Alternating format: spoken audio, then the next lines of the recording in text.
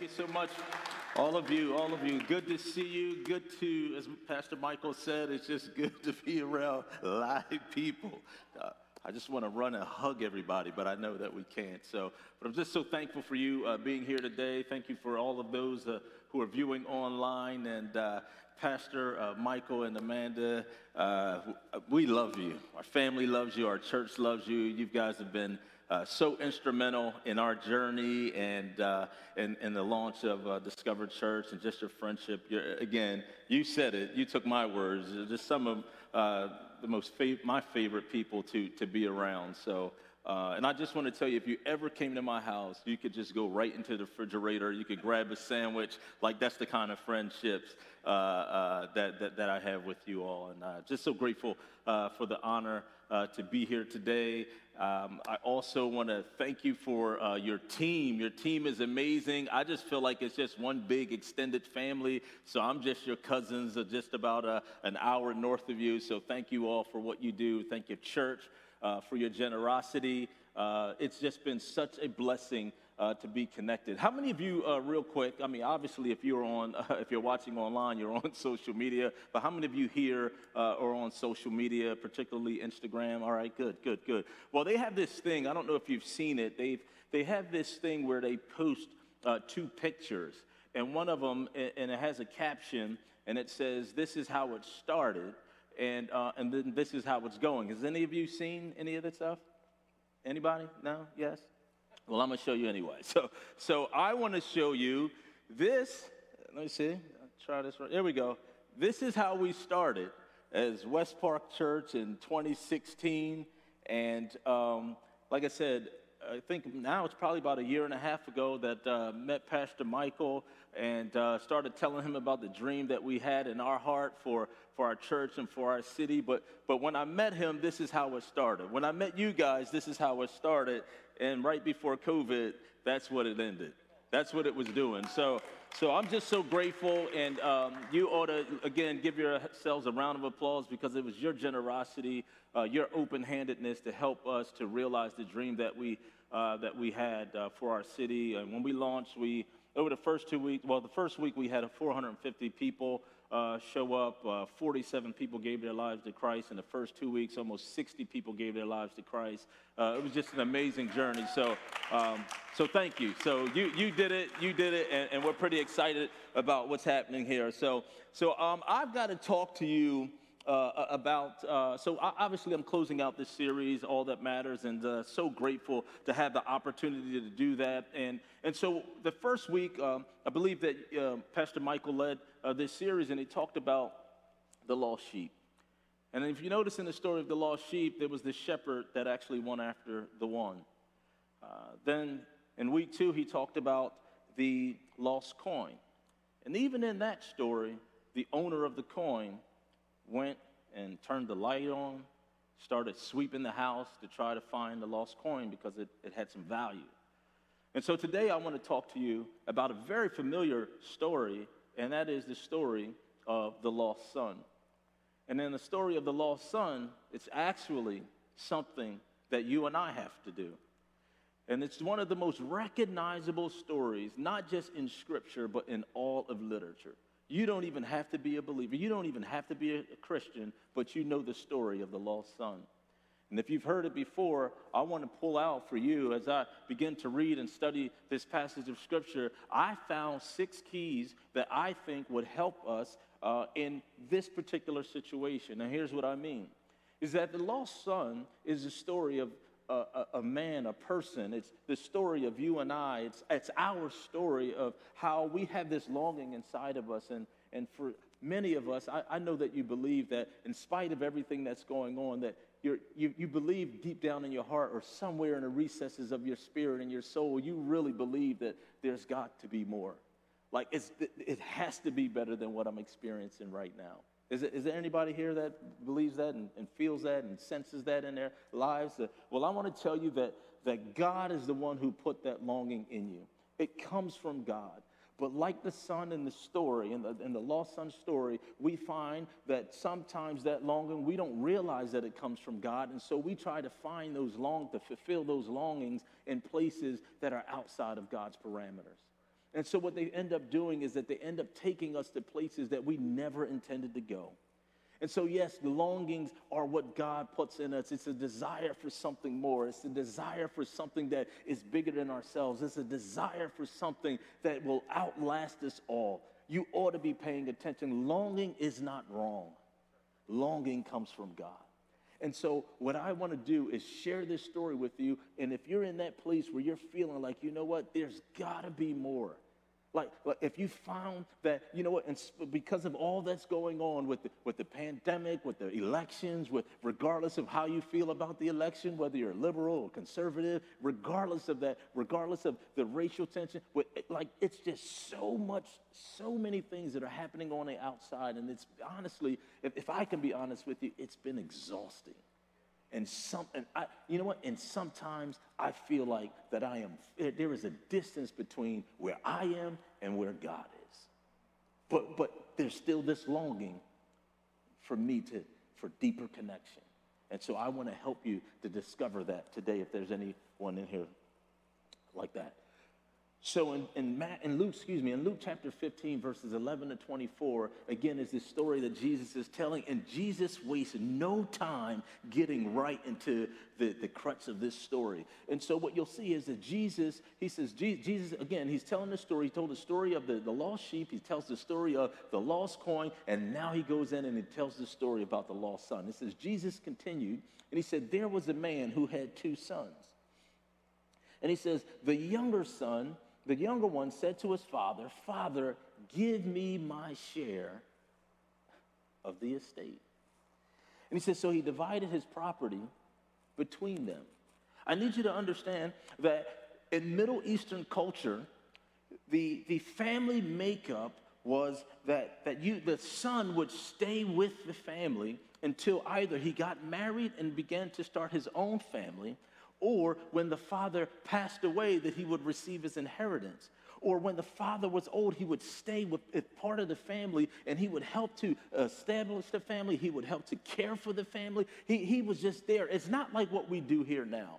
So for me, I've got teenagers. I've got 2 teenagers, excuse me. So and my son, listen, I promise you, like, I love my family, but the reality is I told my son, I said, man, you know, when you graduate from school, on one hand, I'm going to celebrate you and tell you, man, you've been great and it's been a pleasure. But on the other hand, I'm going to have your bags packed up so that you can get out of here.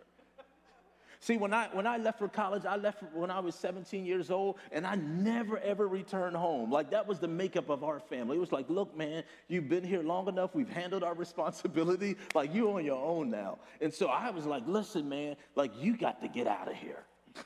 I need some peace in my home. I don't know if any of you felt this way before, but that's not the way that it was in Jesus' time. That wasn't culture. That wasn't the makeup. You stay with your family forever. And I got to experience this when I was in the Middle East. I was in Palestine. I was in Israel. And I got to saw the makeup of the family. And you can see all of this, particularly in the book of Genesis, just how families were made to be together. And what happened was because this was the norm, it was a significant it was a significant insult to the father for a son, even the younger son, because the older son is the one that was supposed to get the blessing, but the younger son comes to the father and he insults him and basically says, give me my inheritance. It's basically as if he said, Father, I don't care if you live or die. I want what's coming to me. Give it to me now. I really don't care what's going on in your life. Can you feel the tension in that story? But the father, he continues there we go. And so here's my first point. I'm sorry. So we'll get right into the point. Like I said, Jesus doesn't waste any time with this. And so here's the thing. You may want to write this down. We are always headed for trouble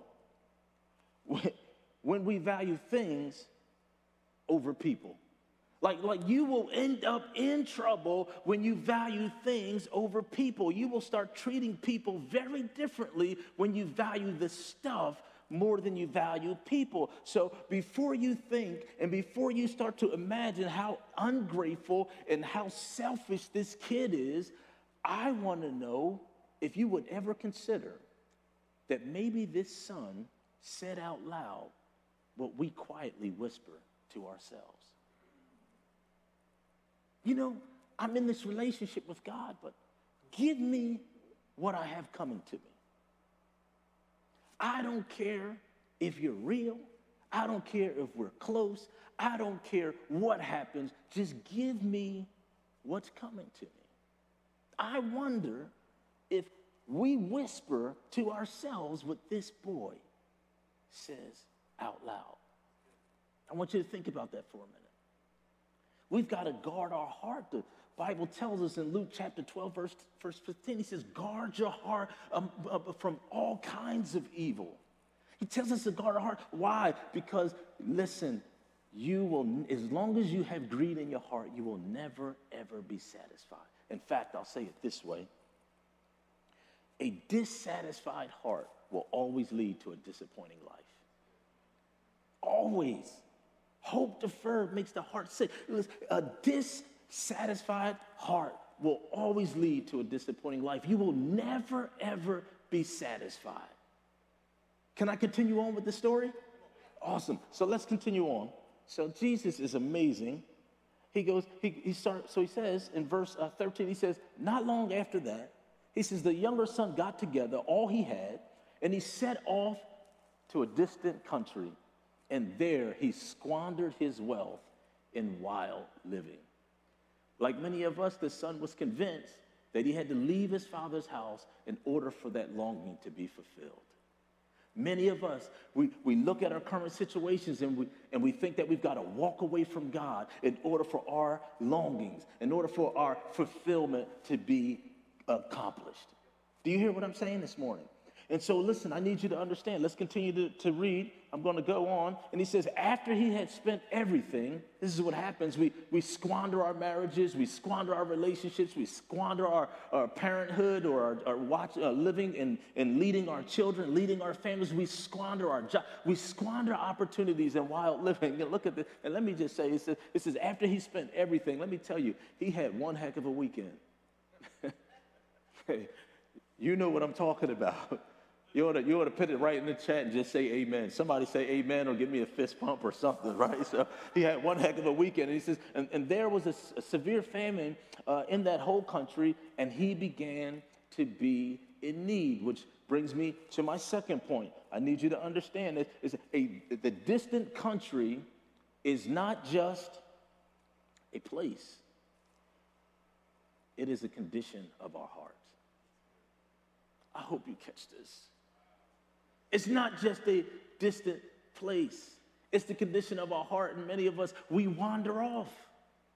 We leave our Father in search of the good life. And so again, we squander our opportunities. We waste our opportunities because we live reckless. Like I said, he has one heck of a weekend. Let's call it for what it is. You know what it is? It's sin. That's exactly what it's sin. And so what happens with sin and what happens with this idea of trying to live the good life by fulfilling the longing that we have inside of us, it's like the enemy. You know what he does? He crops photos. And so we lose sight of what happens because he looks at you. You'll look at the picture and we think, oh my gosh, that's what I really want. But you don't realize that he cropped out all the disaster.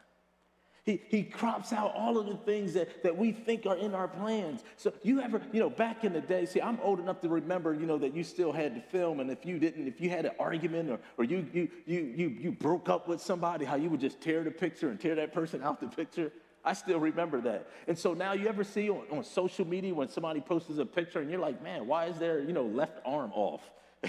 So they crop somebody out because this is the good side on a picture and I don't want this person to be in, but you got all this space on the other side. Well, that's what happens with sin. You see, the devil, kind of like with this son, when he thought that wild living was going to produce for him what he was looking for, but the devil crops out. And in that picture, he shows us freedom, but he crops out slavery. He shows you and promises you success, but he crops out the failure that comes with it. He shows you this life that you're going to live, but he crops out the wages of sin or death.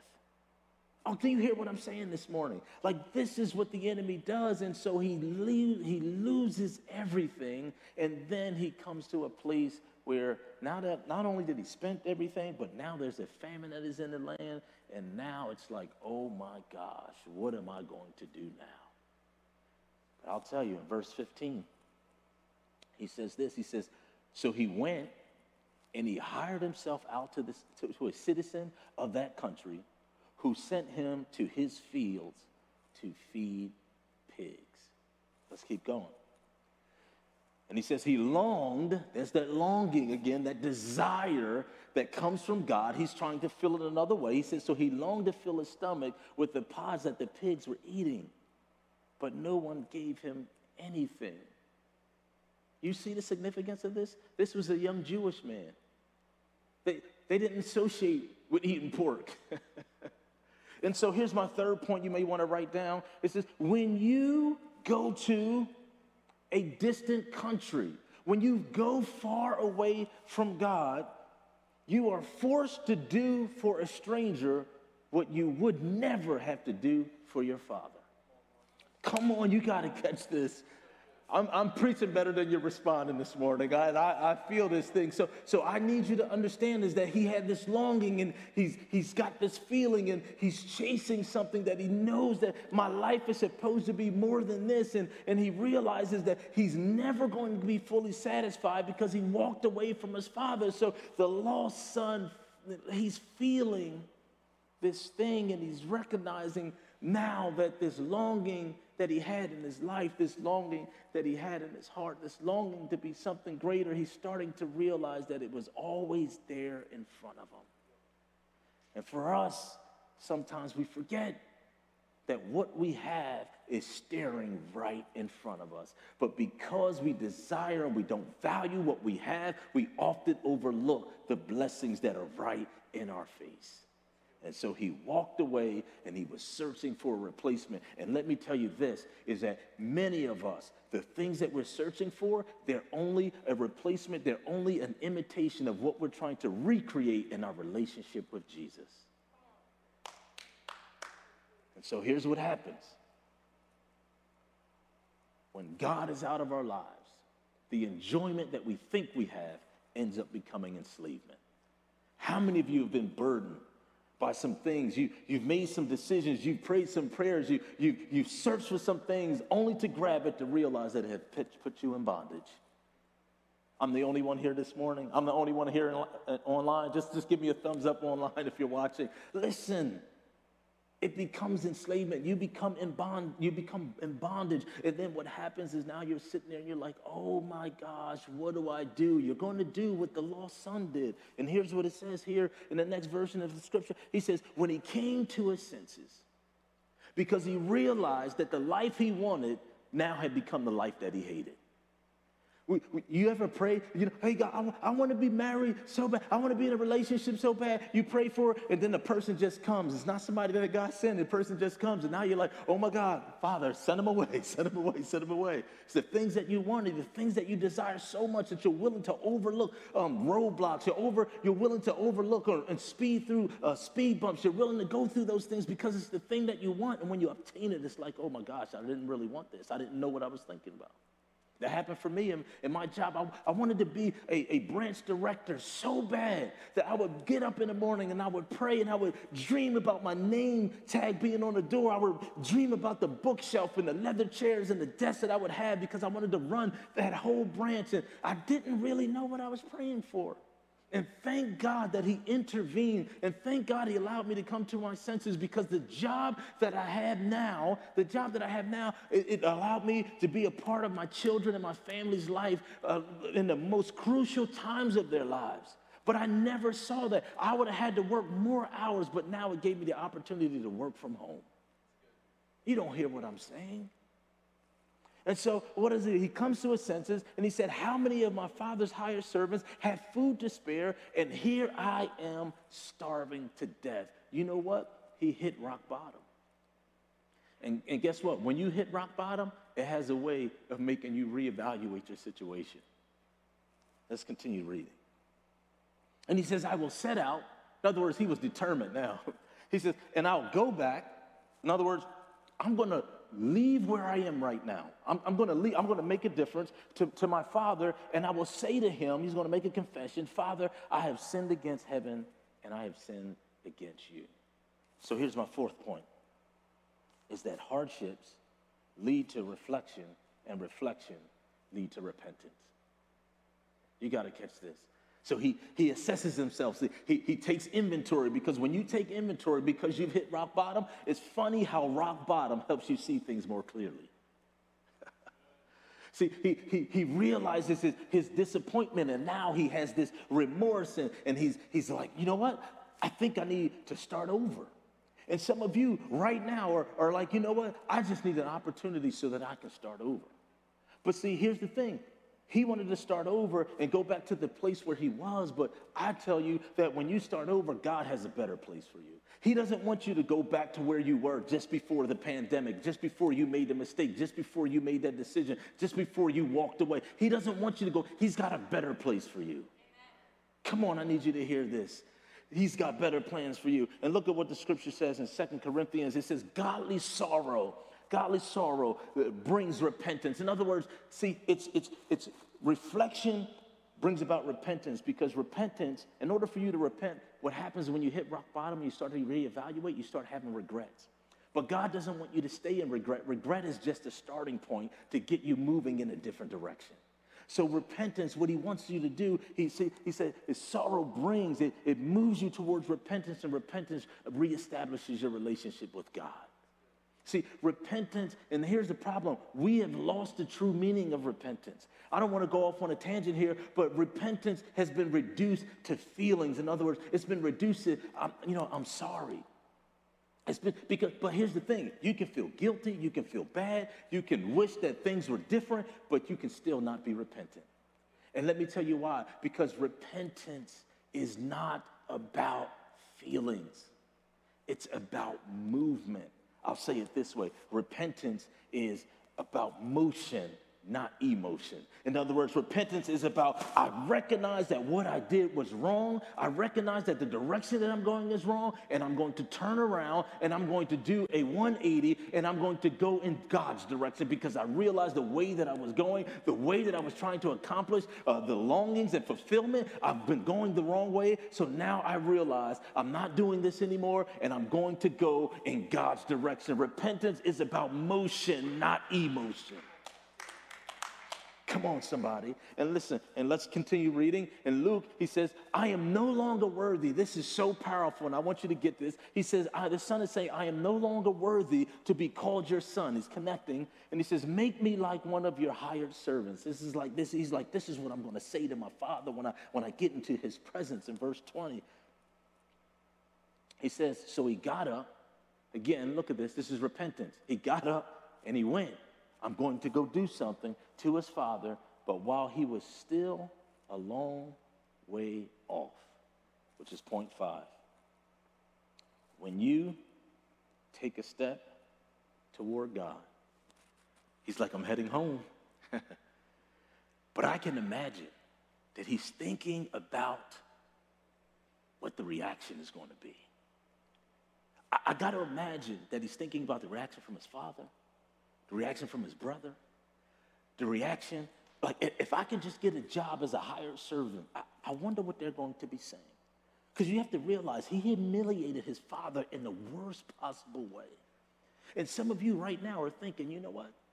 I wonder what God is saying about the stuff that I'm doing, about the stuff that I did. I realize that I need to repent, and I need to go back home. I need to reconnect with my father, but I wonder what he's saying. I wonder if I get back around people, are they going to take an opportunity to bring it back up in my face again? I wonder what that looks like. So let's continue reading the story. This is so powerful. So he got up and he went to his father, but while he was still a long way off, his father saw him. Oh, this is so powerful. And was filled with compassion for him. And then he ran to his son. You missed. I have to use my imagination. I got to believe that every morning the father got up and he picked up his phone. And he just looked at for a text message to see if his son had texted him and said, hey, Dad. I got to believe that when the father went out on the patio and grilled, and maybe he turned the grill to caddy cornered on the deck so he can pretend that he wasn't really looking at his son, but he was looking down the road that his son would come down. I got to believe that there was something that was in the father that was somehow looking for his son regardless of what he had been through. I got to believe that if he was sitting down reading the magazine, he just kind of looking. He may have even taken a little longer while he went out to, I know we don't do this anymore, while he went out and got the newspaper and probably just stood there a little longer, just hoping that his son would be there. Because no father wants to lose a son. No father wants to lose a daughter. No father wants to lose a child.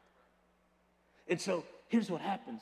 This is what my fifth point is that when you take a step toward God, he will run towards you. I want to cry right now because I can imagine this happening. And so the son who was starving and in despair and full of hopelessness now is about to have the biggest homecoming ever imaginable. And see, the father's anticipation all over again. The father's anticipation for him coming. I can just imagine that one day when he was out there grilling and he sees his son and he just leaves everything and he begins to go and run after the son. Why is this so significant? Because in Middle Eastern culture, men never, ever, ever ran. They don't run. They would have to lift up their tunic. And then they would have to show their bare legs. And if they showed their bare legs in Middle Eastern culture, it was an embarrassment. It was shameful. It was this, you just didn't do it. And so I don't know if you've heard this before, but there is a term in Jewish culture called kizaza. And that word means cutting off. And what it means is if a son would lose his inheritance by living while, he would be cut off from the community. In fact, if he tried to re-engage with the community, they would take these pots with these burnt beans and they would break the glass in front of the community, in front of the city. They would break the glass and they would say, so-and-so is cut off and is not able to return. I need you to see this. And so why did the father run? Do you know why I believe that the father ran? I believe that the father ran to meet the son so that he could prevent him from experiencing the shame and the embarrassment for what he'd done.